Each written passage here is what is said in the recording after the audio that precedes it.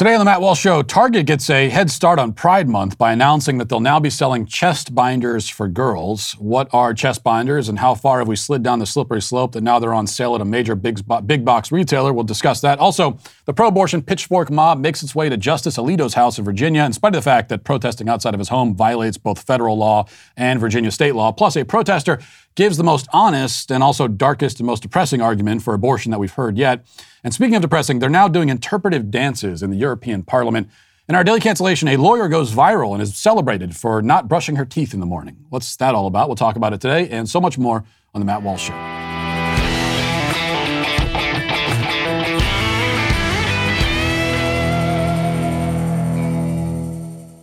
When interest rates rise, credit card debt gets more expensive. You need to make sure you're doing what you can to pay it off faster, especially during these times. You can learn more in as little as 10 minutes when you call American Financing, America's home for home loans, where the process starts with a free mortgage review. There's no pressure, there's no obligation, and no upfront or hidden fees. Just a simple conversation around the benefits of a cash-out refinance. You can learn about custom options that can help you secure a lower rate, spend less on interest, and pay your balance off faster. It could mean saving up to $1,000 a month, even more in the long term. And these days, we're always looking for opportunities to save. And here's one big one that you may not have thought about. So why not learn more? If you like what you hear, you could skip 2 payments and may close in as fast as 10 days. That's how fast it is. That's how quick it is. How easy it is. All you got to do is this. Call American Financing at 866-569-4711. That's 866-569-4711. Again, 866-569-4711. Or visit AmericanFinancing.net. NMLS 182334. NMLSConsumerAccess.org. We must gird ourselves for what is about to commence in a few weeks' time. June is sure to be the most relentless, tedious, over-the-top Pride Month that we've been subjected to since the LGBT club decided that one day was not enough time to celebrate itself and decided to expand to an entire month. You know, there was a time when these kinds of events may have gone unnoticed to the average person, but we live now in a branded world where the brands have branded themselves onto every aspect of our lives, and the brands now compete with one another to see who can fawn over the LGBT club the most, constantly trying to upstage each other with one pathetic, ingratiating display after another. And because we cannot escape the brands, we cannot escape the tornado of ass-kissing. We can expect the tornado this year to achieve a full Category 5 rating. Truly, we're going to see some Cat 5 ass-kissing as the brands ramp up the LGBT propaganda in response to the anti-groomer laws in Florida and the anti-child mutilation laws in other states. So this is going to be a lot of overcompensation that happens. There's no telling how far it will go. Is Kellogg's going to turn Toucan Sam into a drag queen? Will Mr. Clean come out as Miss Clean? Will some cookware company do an ill-conceived pansexual tie-in? Will the CEO of Disney sacrifice a live goat in front of a golden statue of Harvey Milk? Whatever happens, we know we're going to see some virtue signaling that defies the imagination. In fact, we already are. The website Bustle reports, quite approvingly, I should add, that in the lead up to Pride Month, Target has announced, quote, fashion collabs with 2 queer-owned brands. And the article explains, Target's latest collaborations hit the mark. The Superstore, known for their quick-to-sell fashion collabs, has released 2 new collaborations ahead of Pride Month, launching accessible, gender-affirming products for everybody and everybody. There you go. What makes these collaborations different from every other rainbow-splattered product at your local dollar store? Well, Target partnered with Tomboy X and Humankind, 2 queer-owned, female-founded brands, to create these much-needed lines. The Tomboy X collab features undergarments like compression tops, a comfortable alternative to chest binders, as well as packing underwear, bras, and boy shorts in size small through 4X.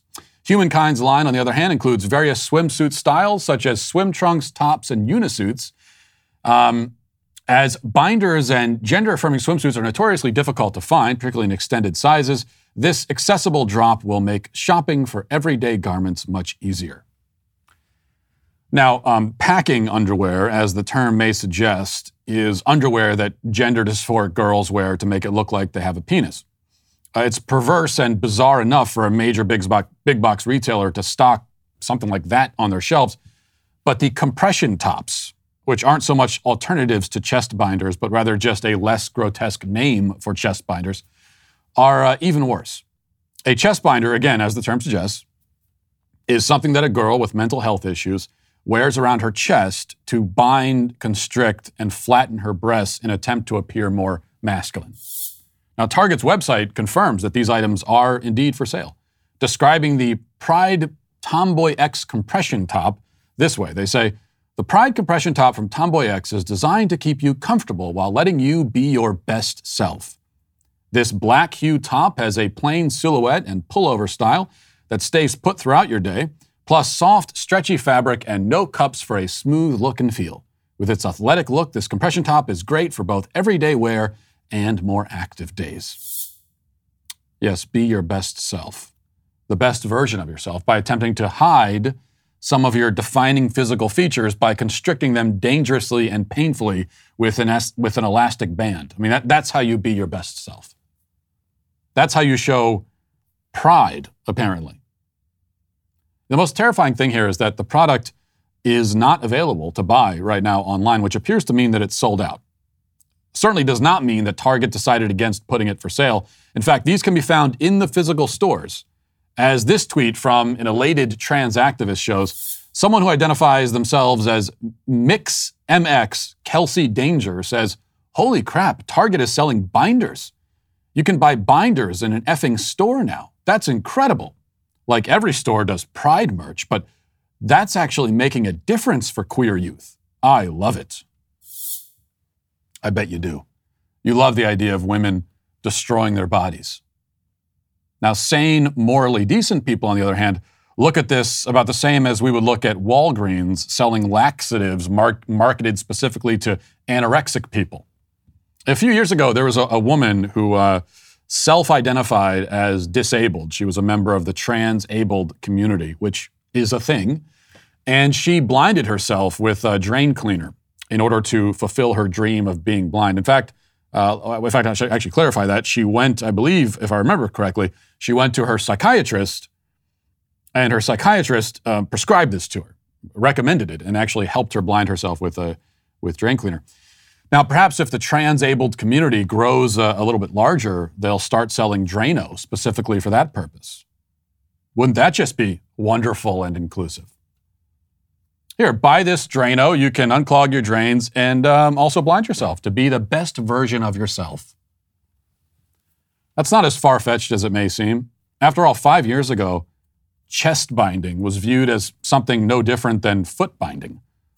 Foot binding is, of course, the Chinese custom of binding and breaking a girl's feet in order to change the shape and size of their feet. Maybe we'll get to the point where Foot Locker sells feet binders. Who knows?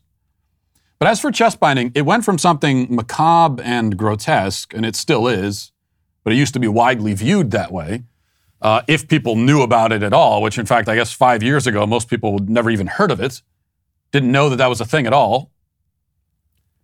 But now it's being promoted and sold by Target. Not just Target, but the medical industry as well. The American Academy of Pediatrics has a paper on their website claiming that chest binding is, quote, often critical for mental health. And yet, in the very same sentence, they admit that, quote, negative physical side effects ranging from chronic pain to rib fractures are common.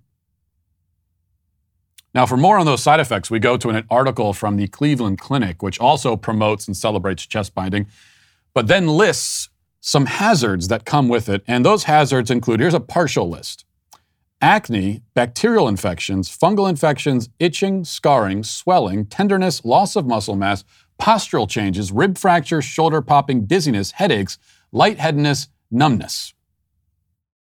Oh, and we should mention that it often crushes the breast to such an extent that there's permanent deformation of the organ, can make it difficult or impossible to breastfeed later in life. This is what Target is selling. As I saw somebody put it on Twitter, to be more specific, they are selling conversion therapy for girls. And just think of the name, Tomboy X. Yet, tomboys are precisely what they're erasing from existence. A girl with slightly more masculine characteristics and interests used to simply be a girl with slightly more masculine characteristics and interests. Those kinds of girls existed in the world once. And we would call this kind of girl a tomboy, and very often it was a phase that she would outgrow. Sometimes it was a personality trait that kind of cemented and endured for life, which is fine, or it was fine.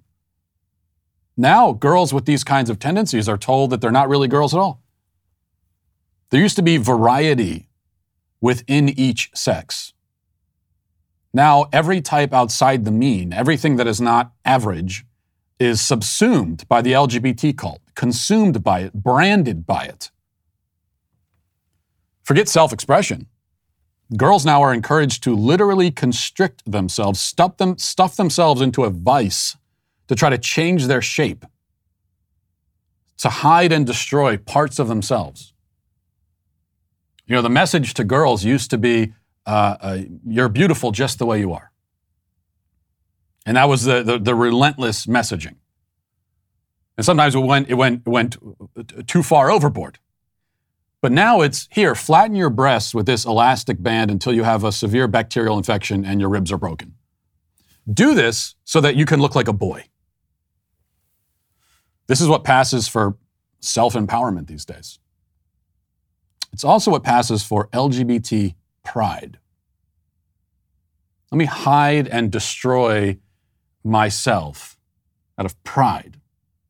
That's LGBT pride, which should perhaps tell us something about LGBT pride. Now let's get to our 5 headlines.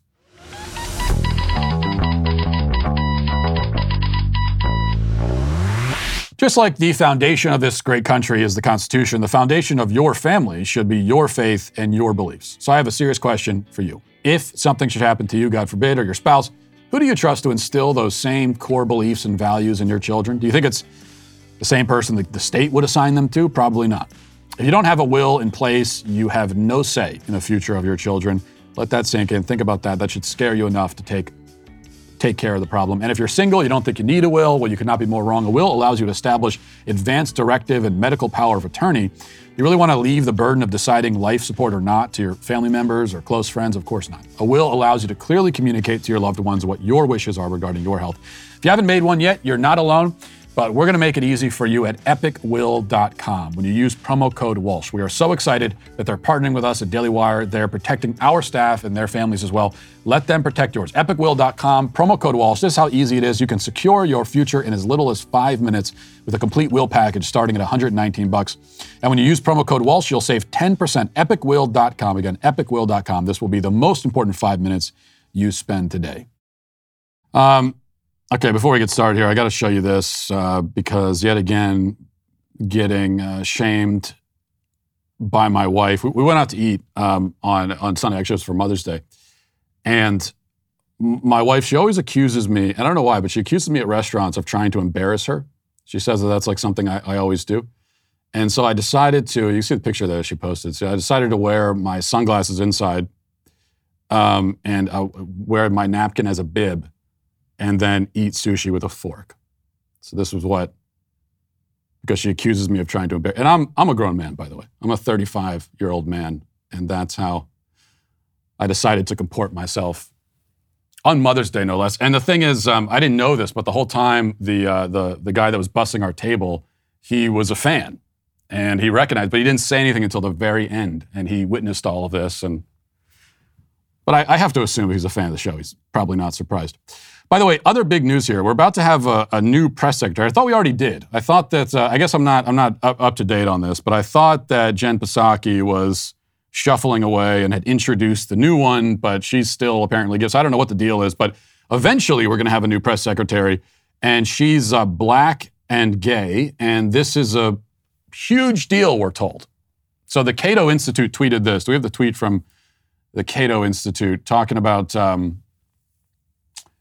There we go. So, Cato Institute says, for roughly the first 2 centuries of American independence, no black or gay person and no woman could aspire to be the White House press secretary.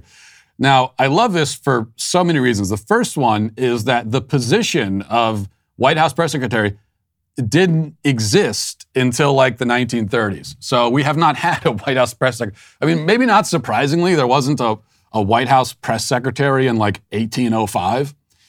So that's the first problem. Second problem is, who the hell aspires to be the White House press secretary? that should be a prison sentence. I think here's my idea, off the top of my head here. Now we're brainstorming. That should be a prison sentence that you give to people, where your job is to stand up there and lie for the president every day, and everybody knows that you're lying. So every day you just set your integrity and your credibility on fire in front of the entire world. There are many ways, by the way, if you're willing to do that, to set your integrity and credibility on fire in front of the whole world, there are lots of jobs where people do that, but you could get paid a lot more to be White House press secretary. Who aspires to that? I'll admit, I would like to be White House press secretary just so I could get fired on the first day. I wouldn't make it past the first day. So I would take one day in that position. But I don't know, if my kids told me, if I was talking to my daughter, and as we've had this conversation many times, it always kind of changes when you ask them, what do you want to be when you grow up? And if I were to go home tonight and ask my daughter that, and she said, I want to be the White House press secretary, I would put her in counseling. I would get therapy for her. That's, as a parent, it's one of your worst nightmares, is that your child comes home and says, I got a job as the White House press secretary.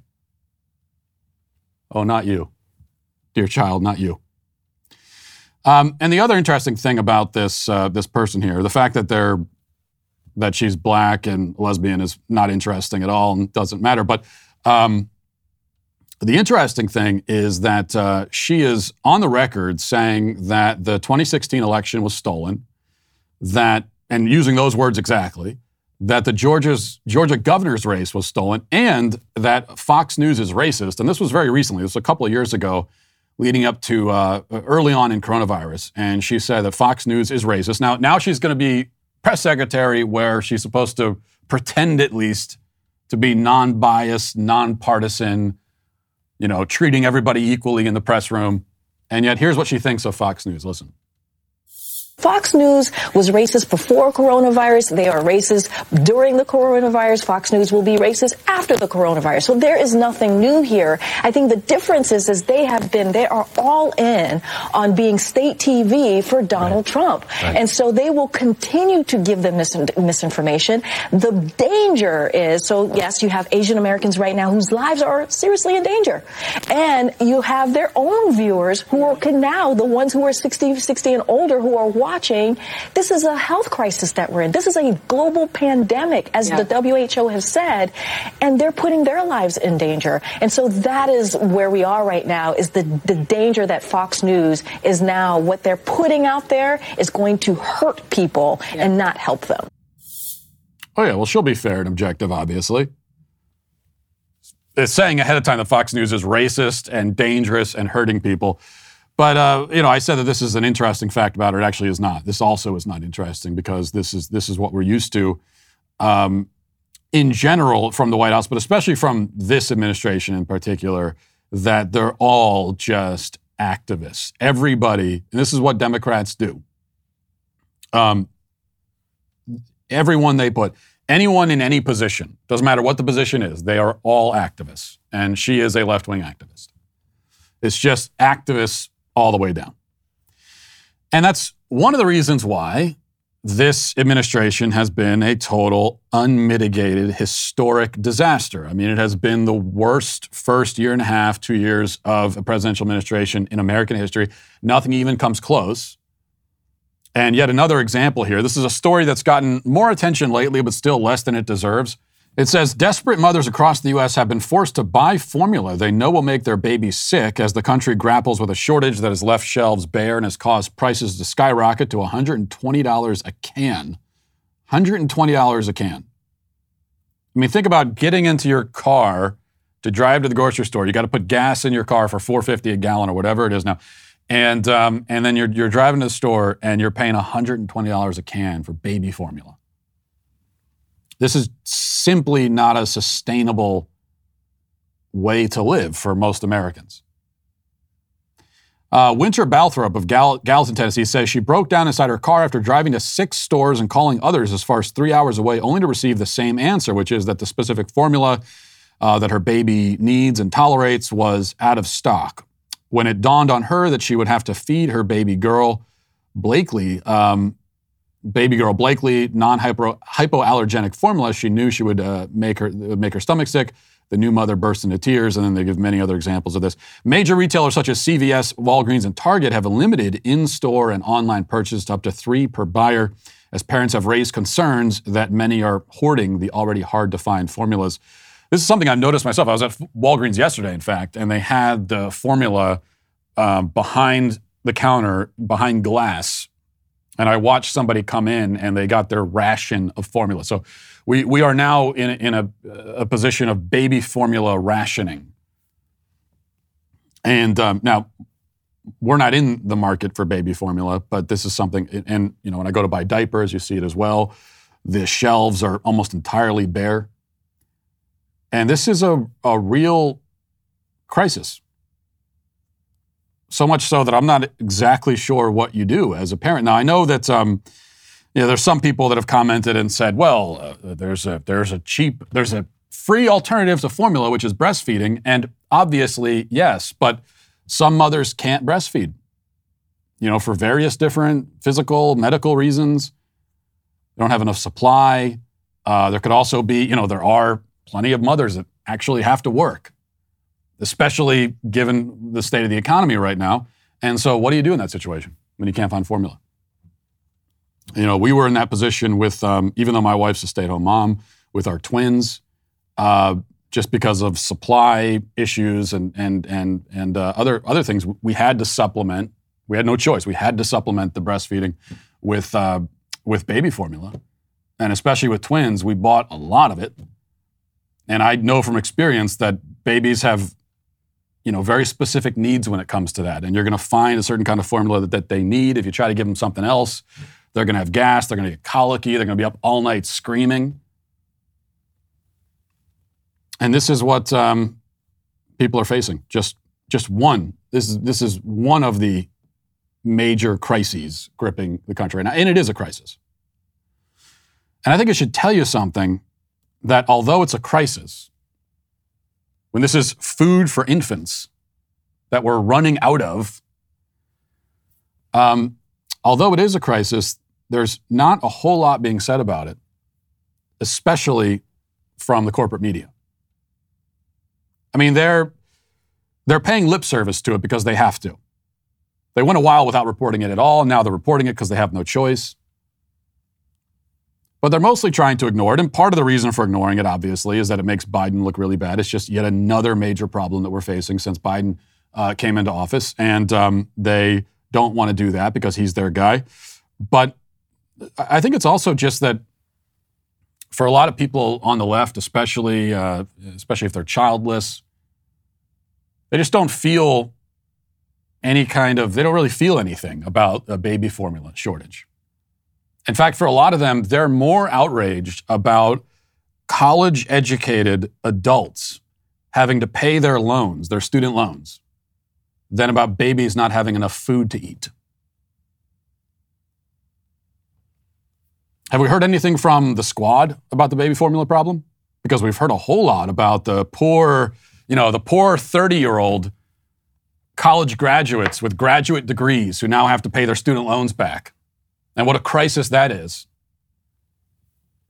What about infant children that can't eat because they don't have enough food? All right, let's move to this. Speaking of protecting children, protesters showed up at Justice Alito's house yesterday. So they've already been to Justice Kavanaugh's house. They went to Roberts' house, even though he's on their side, and they went there. And here we have some of the footage of them just marching down the street. They somehow managed to find his house. And we know they found Kavanaugh's house because his own neighbor alerted the protesters and the activists to the fact that, I live next door to him. So did something similar happen here? I don't know.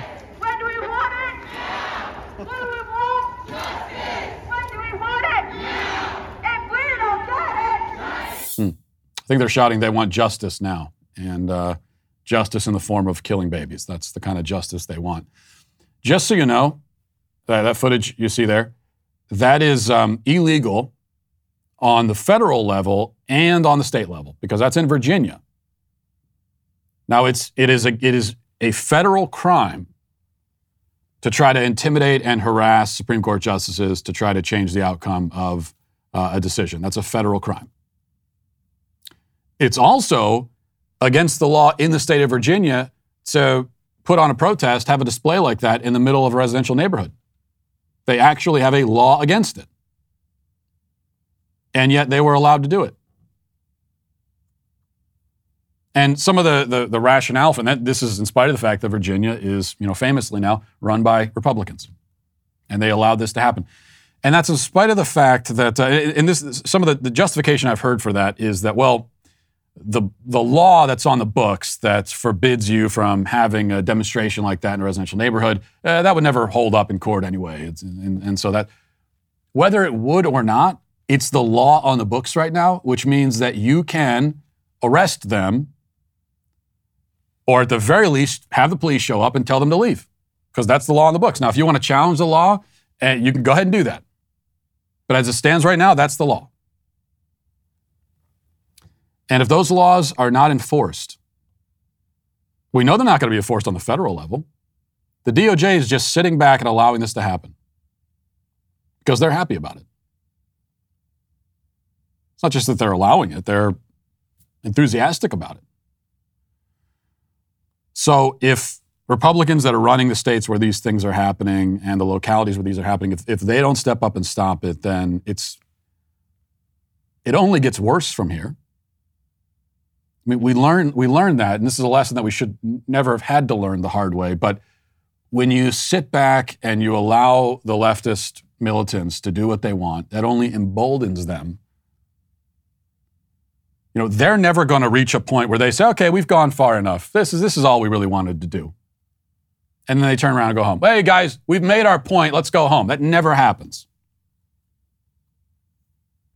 They keep pushing and they keep pressing, feeling more and more emboldened every step of the way as they're allowed to do whatever they want.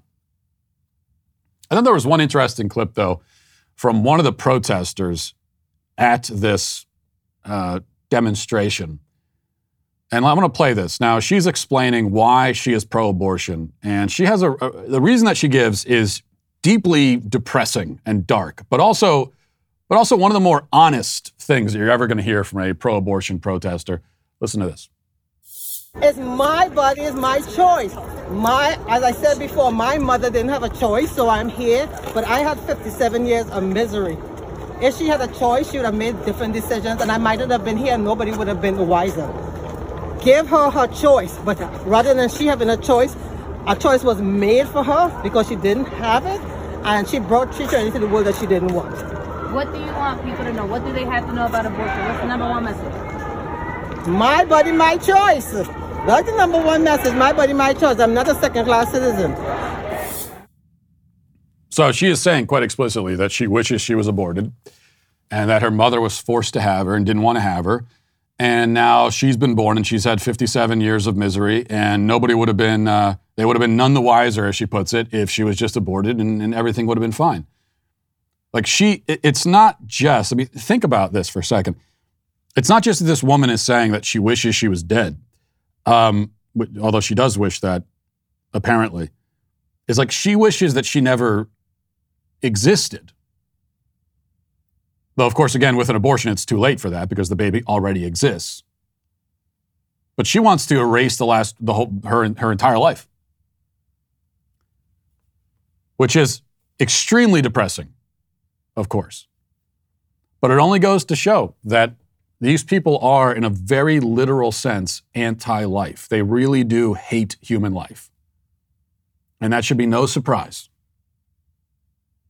Because to be, in favor of killing babies at all, that's the perspective you have to have. And to get this upset at the notion that more babies are going to be allowed to be born, and sadly, not even that many more babies, because as we've gone over, this the 80-some% of the abortions in America are still going to happen. So if there's any increase in the birth rate at all, it makes these people very upset and outraged because they are anti-life. Although what she just said there, at least, it is the most honest and, in a way, the most coherent pro-abortion argument you're going to hear, which is that life is a terrible thing. It's an unending parade of misery, and it's better to simply avoid the whole thing, and we're doing babies a favor by killing them in the womb so they never have to endure, living outside of it. That's a horrible argument. I mean, it's nihilistic and terrible and dark, but it's honest, number one, which is more than we could say for most of what we hear from pro-aborts. And it's basically coherent. It's wrong, but it's basically coherent. Like, I understand the logic of what you're saying. Terrible, but I understand it at least, it's not self-contradictory, at least, for the most part. And that it really is. That's that when it comes down to it, at its basest level, what you just heard there, that is the argument for abortion. That life is an awful thing, and it's best to be avoided. There's nothing inherently good about life. And certainly there is nothing intrinsic, there's no intrinsic worth or dignity in each individual human life. All right, let's see what else we got here. Let's see. So Rand Paul shared this. This is Lauren Garrett with the National Academy of Medicine talking about the real reason for masking. And this, what you're about to hear, this is from 2018. So this is before COVID, back when these public health experts were speaking more honestly about things like masking. Because, just so you know, masking was not invented at the time of COVID. Like, medical masks existed before then. And we knew a whole lot about them, and plenty of studies had been done before about the efficacy of masking, about the appropriate times for masking, when it works, when it doesn't. Just reams and reams of research on that. Which is why the excuse that you hear that, we didn't know a lot about masking early on, and so we said certain things, and it turns out those things weren't correct, but it's only because we learned. Oh, you didn't learn anything. We did not learn a single thing about masking during COVID. Because we knew all that stuff already. Case in point, here's, again, Lauren Garrett, National Academy of Medicine. Here's what she said in 2018. Listen. There's only a couple of countries that have ever really done large-scale studies to try and figure out what might work. Japan, it may not surprise you, is one of them. And they, in one of their large studies, they basically showed that the masks, it seemed like the major efficacy of a mask is that it causes alarm in the other person. And so you stay away from each other. And that's what I think happened with SARS. When I was in the SARS epidemic, I saw everywhere, all over Asia, people started wearing these masks, and it is alarming when you walk down the street and everybody coming towards you has a mask on. You definitely do social distancing. It's just a gut thing. But did the mask really help them? Did the mask keep the virus out? Almost certainly not. If the virus was around their face, the mask would not have made the difference. The mask almost certainly didn't help, made no difference. That's not me talking. That's Lauren Garrett, the National Academy of Medicine. That's what she's saying. But even to this day, if I were to say that, I'd get kicked off of YouTube. I'm not even sure, are we even allowed to play that according to YouTube's rules? I guess we'll find out. But that's what she said. And according to her, before COVID, the primary function of a mask was psychological. It was psychological conditioning and manipulation. And there were certainly many of us who made that observation from the very beginning. But this is yet another thing that you weren't allowed to say at the time, people are saying now, although in that case, she said it before. For an example of someone saying something now, all of a sudden, we go to Bill Gates. So similar kind of theme here, but here he is. This is not back in 2018. This is Bill Gates a few days ago. And here's what he says now. It wasn't until early February when I was in a meeting that experts at the foundation said, there's no way, there's been too much travel without diagnosis for us to contain this. And then at that point, we didn't really understand the fatality rate. We didn't understand that it's a fairly low fatality rate and that it's a disease mainly of the elderly, kind of like flu is, although a bit different than that. So that was a pretty scary period, right, where the world didn't go on alert, including the United States, nearly as fast as it needed to. We didn't understand that. We didn't understand early on that it affects mainly the elderly. There's a relatively low fatality rate. We didn't, because I understood that. I do think we should keep something in mind, even though I was wearing a hazmat suit to start the show. A couple of things. First of all, most of the deaths are older people who are already in poor health with compromised immune systems. So, in other words, these are not young, healthy people who are dying of this illness. The people especially at risk of dying from coronavirus are the same people who are at risk from dying from the flu and many other illnesses. I understood that nearly from the beginning. So what am I, a genius? I'm not the only one. There was a whole lot of us who were saying that. We weren't allowed to say it, though. But now Bill Gates is saying it. This is why what I want to hear from Republicans heading into, really in the midterms, and especially in 2024, what I want to hear them promising is that they're going to put people on trial. The people who pushed the lockdowns on a faulty premise. It's not enough for them to just say, well, our bad. We didn't know. We, as the experts, didn't know things that people on Twitter knew within 2 days. No, that's not enough. This is not a mea culpa kind of thing. And it's not even a mea culpa because none of these people are even apologizing. I just want to move on like it didn't happen. Economic devastation, kids whose lives were destroyed for years, sometimes, kids who killed themselves, everything else. We know the whole litany. And they want to simply move on from it like it didn't happen. We cannot allow that. And what I want to hear from Republicans is that we're going to find the people responsible for pushing this, and we're going to put them on trial and hold them responsible. All right, one other quick clip here. Let's check this. This is at the scene at the European Parliament. Let's put this up on the screen. I don't know what's going on here exactly, but we've got... All right. This is interpretive dancing happening in the aisles of the European Parliament. Oh my gosh.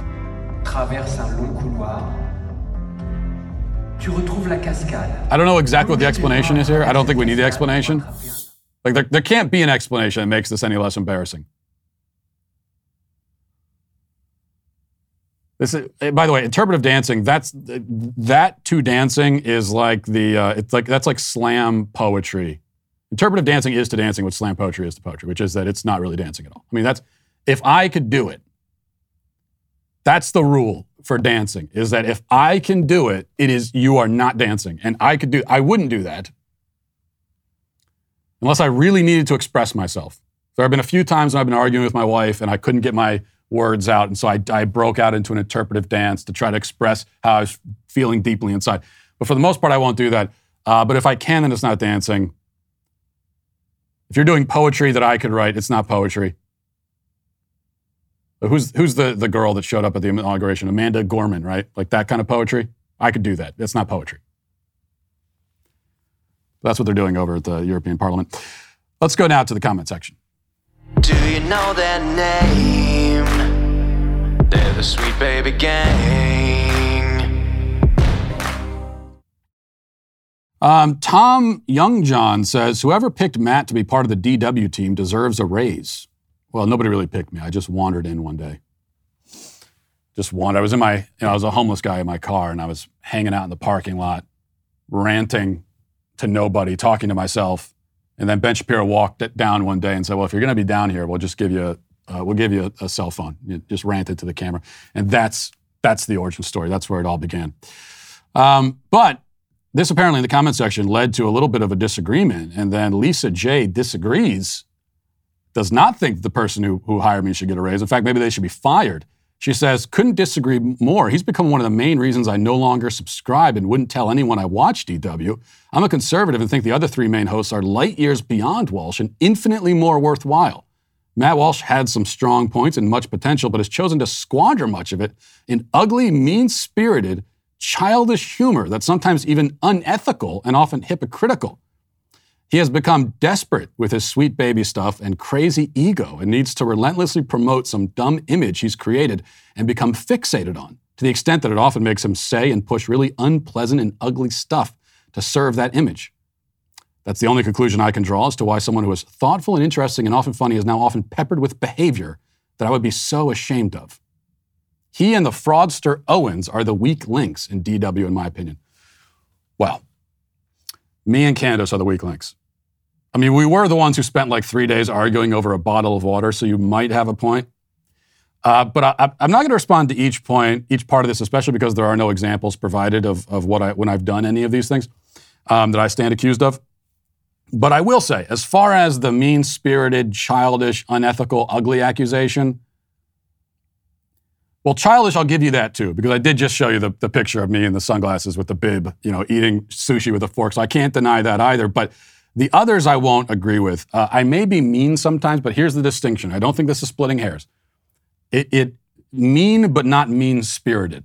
And I think there is a difference, because mean-spirited is when you just want to hurt people. That's your only motivation. A mean-spirited person, the only thing he wants to do is simply hurt people. And you take pleasure in hurting people. That's not what I'm about. Now, I can act and speak in a way that's aggressive and even mean sometimes, but that's because I'm responding to, right, and trying to fight back against things that are evil. And I don't think you fight evil because you want to hurt people. Quite the opposite. And the problem on the right often, especially in the commentator class, I don't think it's that we're too mean, despite how it's painted, that, there's a bunch of right-wing radicals, they're all so mean. I think the problem often is for many conservatives, people who claim to be conservative anyway, is actually that they don't really care. They don't feel any anger towards the evil happening in our culture. I do. It pisses me off, and I respond in kind. And it can be a little mean sometimes, but not mean-spirited. That's the distinction. Okay. Davey says, Matt, your book, Church of Cowards, got a shout-out by my pastor yesterday in our Baptist church in Silicon Valley in California. It's crazy to think about how much more applicable the book is today. I wish that's one that I wish I could say is now irrelevant and don't bother buying it, but unfortunately that's not the case. Let's see. Emery says, not trying to be rude, but if you looked at a breakdown of adoptive families, I'd be curious to know the races of adoptive parents. It's actually a really fascinating question and point, because yesterday we heard from the race-hustling feminists about how black kids aren't adopted as often as white kids, and that means, according to them, that we should just kill the black kids. We should have abortion because they're not adopted anyway. That's their argument. But rather than blame racism, it is interesting to ask how many black adults are adopting kids themselves. And as far as that goes, there's a study by the Institute of Family Studies from 2017 that gives some idea. It says of the races of adoptive mothers of kindergartners, so it's maybe a small select sample here, but this is what they say. 77% are white, 6% black, 9% Hispanic. Now, of course, white people can and often do adopt non-white children, but the fact is that white people are carrying most of the load here, and they're way overrepresented in comparison to their statistical, representation in the broader culture. They're overrepresented as adoptive parents, whereas other races are underrepresented. And when white families do adopt non-white children, the race hustlers will often call that racist too. So it's a definite damned if you do, damned if you don't situation. If you're a white family looking to adopt a child, damned if you do, damned if you don't, right? And one solution to that situation might be for greater adoption participation of other groups. But that's an aspect of this conversation that's like never brought up. It's the first time I've seen anyone bring it up. It's a good point. And that's in the YouTube comment section. And finally, Carrie says, Matt, I was at a friend's house for dinner last night, and there are 2 kids who were on their phones at the table the whole dinner. Why do parents allow this? Is it just me, or is that the rudest thing ever? It's not just you. That's incredibly rude. I can't imagine. I don't understand why parents allow that. You know, I know that you can't, as a parent, you can't control every last thing that your kid does because they are their own person. They have their own mind, and they're going to do things you don't want them to do. And so a lot of times you're playing cleanup and you're, punishing and things like that. But this is one thing that you can absolutely control proactively, and lots of parents don't even attempt to. So you see it at restaurants. I've seen it, I've seen it also at people's houses. Kids are sitting there on their phones at dinner. I mean, it blows my mind. Just stand up, take the phones out of their hands. And the best thing you can do is take the phones out of their hands and throw them in the toilet and destroy them. I was thinking about this today. I was driving to work and I was running later than usual. And so, I usually see this because usually I'm coming in too early, but I drove by, 5 or 6 bus stops, and the kids were out at the bus stops waiting for the bus. And at every single bus stop, of course, the kids are just sitting there, like standing like zombies, silently looking down at their phones. And I can remember when I was a kid, the bus stop was its own thing, its own adventure, its own like ecosystem was the bus stop and the bus. And now it's nothing. Kids don't even notice that they're there. They're just looking down at their phones. It's a damn shame. As you know, I've been working extremely hard to bring you great content like my #1 best-selling LGBT children's book, Johnny the Walrus. But do you know who else has been working on something you won't want to miss? That's Ben Shapiro, and that's season 2 of his show, Debunked. In it, Ben exposes leftists for the frauds they are and gives you the tools you need to dismantle any of their unsubstantiated, ridiculous arguments. The newest episode released this week and examines the foolishness and ugliness of Marxism. Debunked is streaming exclusively at the Daily Wire, so if you're not already a Daily Wire member, head to dailywire.com/subscribe and use code DEBUNKED for 20% off your new membership. Ben created this show to give you the confidence to counter any leftist argument, and we all know that confidence is needed now more than ever. So use code DEBUNKED for 20% off your new Daily Wire membership today. Now let's get to our daily cancellation. One of the trends on TikTok for some reason is for people to post videos documenting and explaining their morning routines. And the thing that you quickly notice if you watch a few of these videos is that people on TikTok, perhaps unsurprisingly, have a lot of free time on their hands. So for their morning routines, they wake up at a leisurely hour, they do 45 minutes of yoga, an hour of meditation, they go into their immaculate remodeled kitchen with top-of-the-line appliances that they could somehow afford despite not having a job. They make some kind of green, healthy smoothie, go for a jog, do some crunches. Then they go consult their personal guru who lives on a goat farm at the top of a mountain. And then they have lunch. And it's all quite difficult to relate to, especially as a parent. I mean, my feelings about yoga are well known, but even if I was inclined to give yoga a shot, I don't think my kids would stay out of my hair long enough for me to get a good yoga session in, or whatever you call it. Though they probably would enjoy coming with me to the mountaintop goat farm, come to think of it. In any case, we know that this is the kind of thing, it's one of the 2 main genres of content on social media, especially on sites like TikTok and Instagram. This is the "my life is perfect, look how happy and put together I am" genre. The second genre is the exact opposite of that. It is in fact meant to be a correction to the first type, though it ends up being just as bad, if not considerably worse. And that is the "my life is terrible, look how miserable I am, please feel sorry for me" genre. So one TikToker, a lawyer in Toronto, has made her own morning routine video, which fits into this latter category. She's been applauded for this video, which has been viewed many millions of times. BuzzFeed says that it's refreshing and makes them feel seen. Upworthy agrees that it's refreshing and honest. Yahoo celebrates it for being authentic and real. In the video, the 27-year-old woman shows us what her routine is like as a lawyer who is depressed as F. Watch. This is my very realistic, non-aesthetic morning routine as a lawyer who is depressed as f***. Took me half an hour to get out of bed, so I was very late this morning. I admit I washed my face to wake up, but didn't brush my teeth. Too lazy for a base routine, so I just mixed some foundation with moisturizer. My latte also exploded in the microwave, very on brand.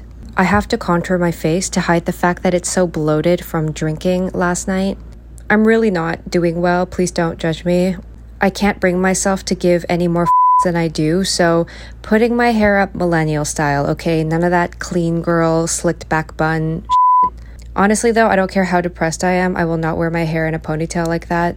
I put on some earrings though, good for me. I'm wearing Crocs to work because I'm sad. Please don't ask me why there's Tupperware on the floor. Okay, have a nice day. Well, that was important information, clearly. And too depressed and sad to put the effort in to brush your teeth, but you can put the effort in to make a video and edit it and post it. Now, the comments are all raving about this. They call the video beautiful and raw and vulnerable and important and amazing. The lady simply just announced that she didn't brush her teeth in the morning, and these people want to award her the Medal of Freedom for it. And why? Well, because it validates their own laziness and recasts their own self-centered disregard as somehow brave and empowered. So let's consider a few points related to all this. First, brush your teeth. That's disgusting. Second, anytime you put personal information on the internet and demand not to be judged for it, you're lying because you do want to be judged. You wouldn't publish it for the world to see if you didn't want the world to make a judgment about it. If you really didn't want to be judged at all for the fact that you're practicing poor hygiene, you just wouldn't tell anybody and nobody would know unless they end up stuck in an elevator next to you. You take the time to record and publish the video because you want to hear the public's opinion. It's just that you expect that the public will have a positive, affirming opinion. That's what you're really asking for. It's not don't judge me. It's rather judge me in a nice and encouraging way. But that demand is unfair and also impossible. I mean, once you tell me something about yourself that I didn't ask for or want to know, you've given me information that my mind will process however it wants to process it. That's not my fault. You can't give me unsolicited information and also assign me an opinion that I'm supposed to have about that information. That's not how it works.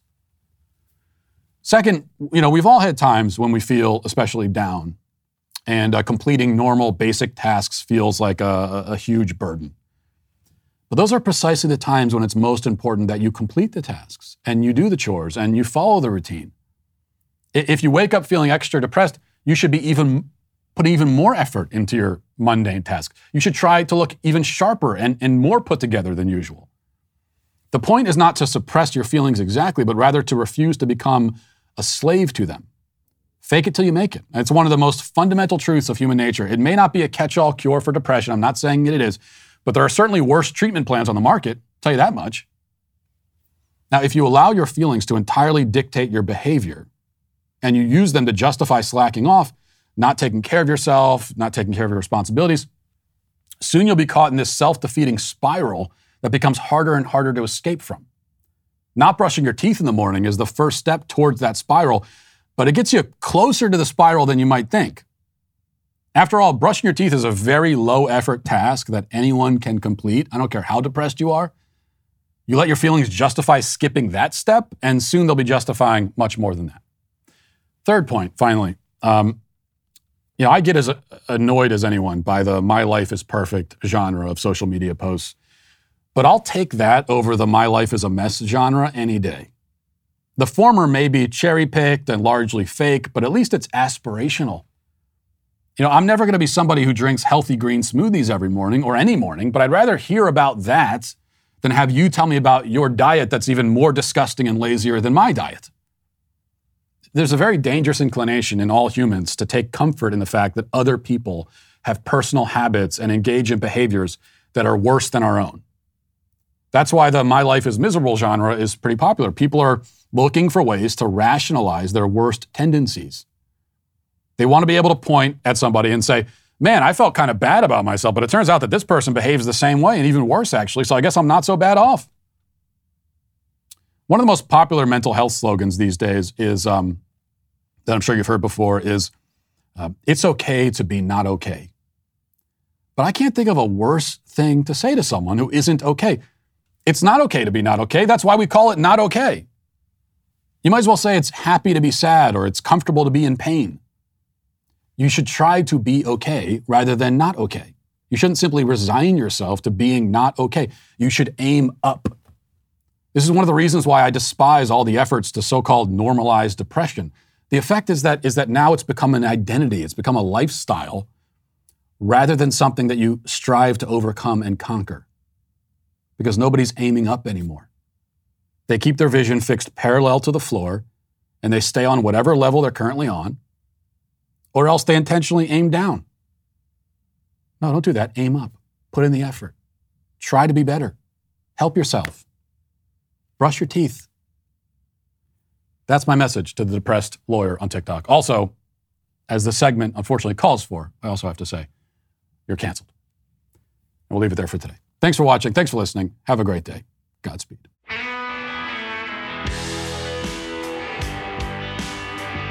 Well, if you enjoyed this episode, don't forget to subscribe. And if you want to help spread the word, please give us a 5-star review. Also, tell your friends to subscribe as well. We're available on Apple Podcasts, Spotify, wherever you listen to podcasts, we're there. Also, be sure to check out the other Daily Wire podcasts, including The Ben Shapiro Show, Michael Knowles Show, The Andrew Klavan Show. Thanks for listening. The Matt Walsh Show is produced by Sean Hampton, executive producer Jeremy Boring. Our supervising producer is Mathis Glover, production manager Pavel Vodowski. Our associate producer is McKenna Waters. The show is edited by Robbie Dantzler. Our audio is mixed by Mike Coromina, and hair and makeup is done by Cherokee Hart. The Matt Walsh Show is a Daily Wire production, copyright Daily Wire 2022. John Bickley here, Daily Wire editor-in-chief. Wake up every morning with our show, Morning Wire, where we bring you all the news that you need to know in 15 minutes or less. Join me and my co-host Georgia Howe for daily coverage of all the biggest stories on Morning Wire.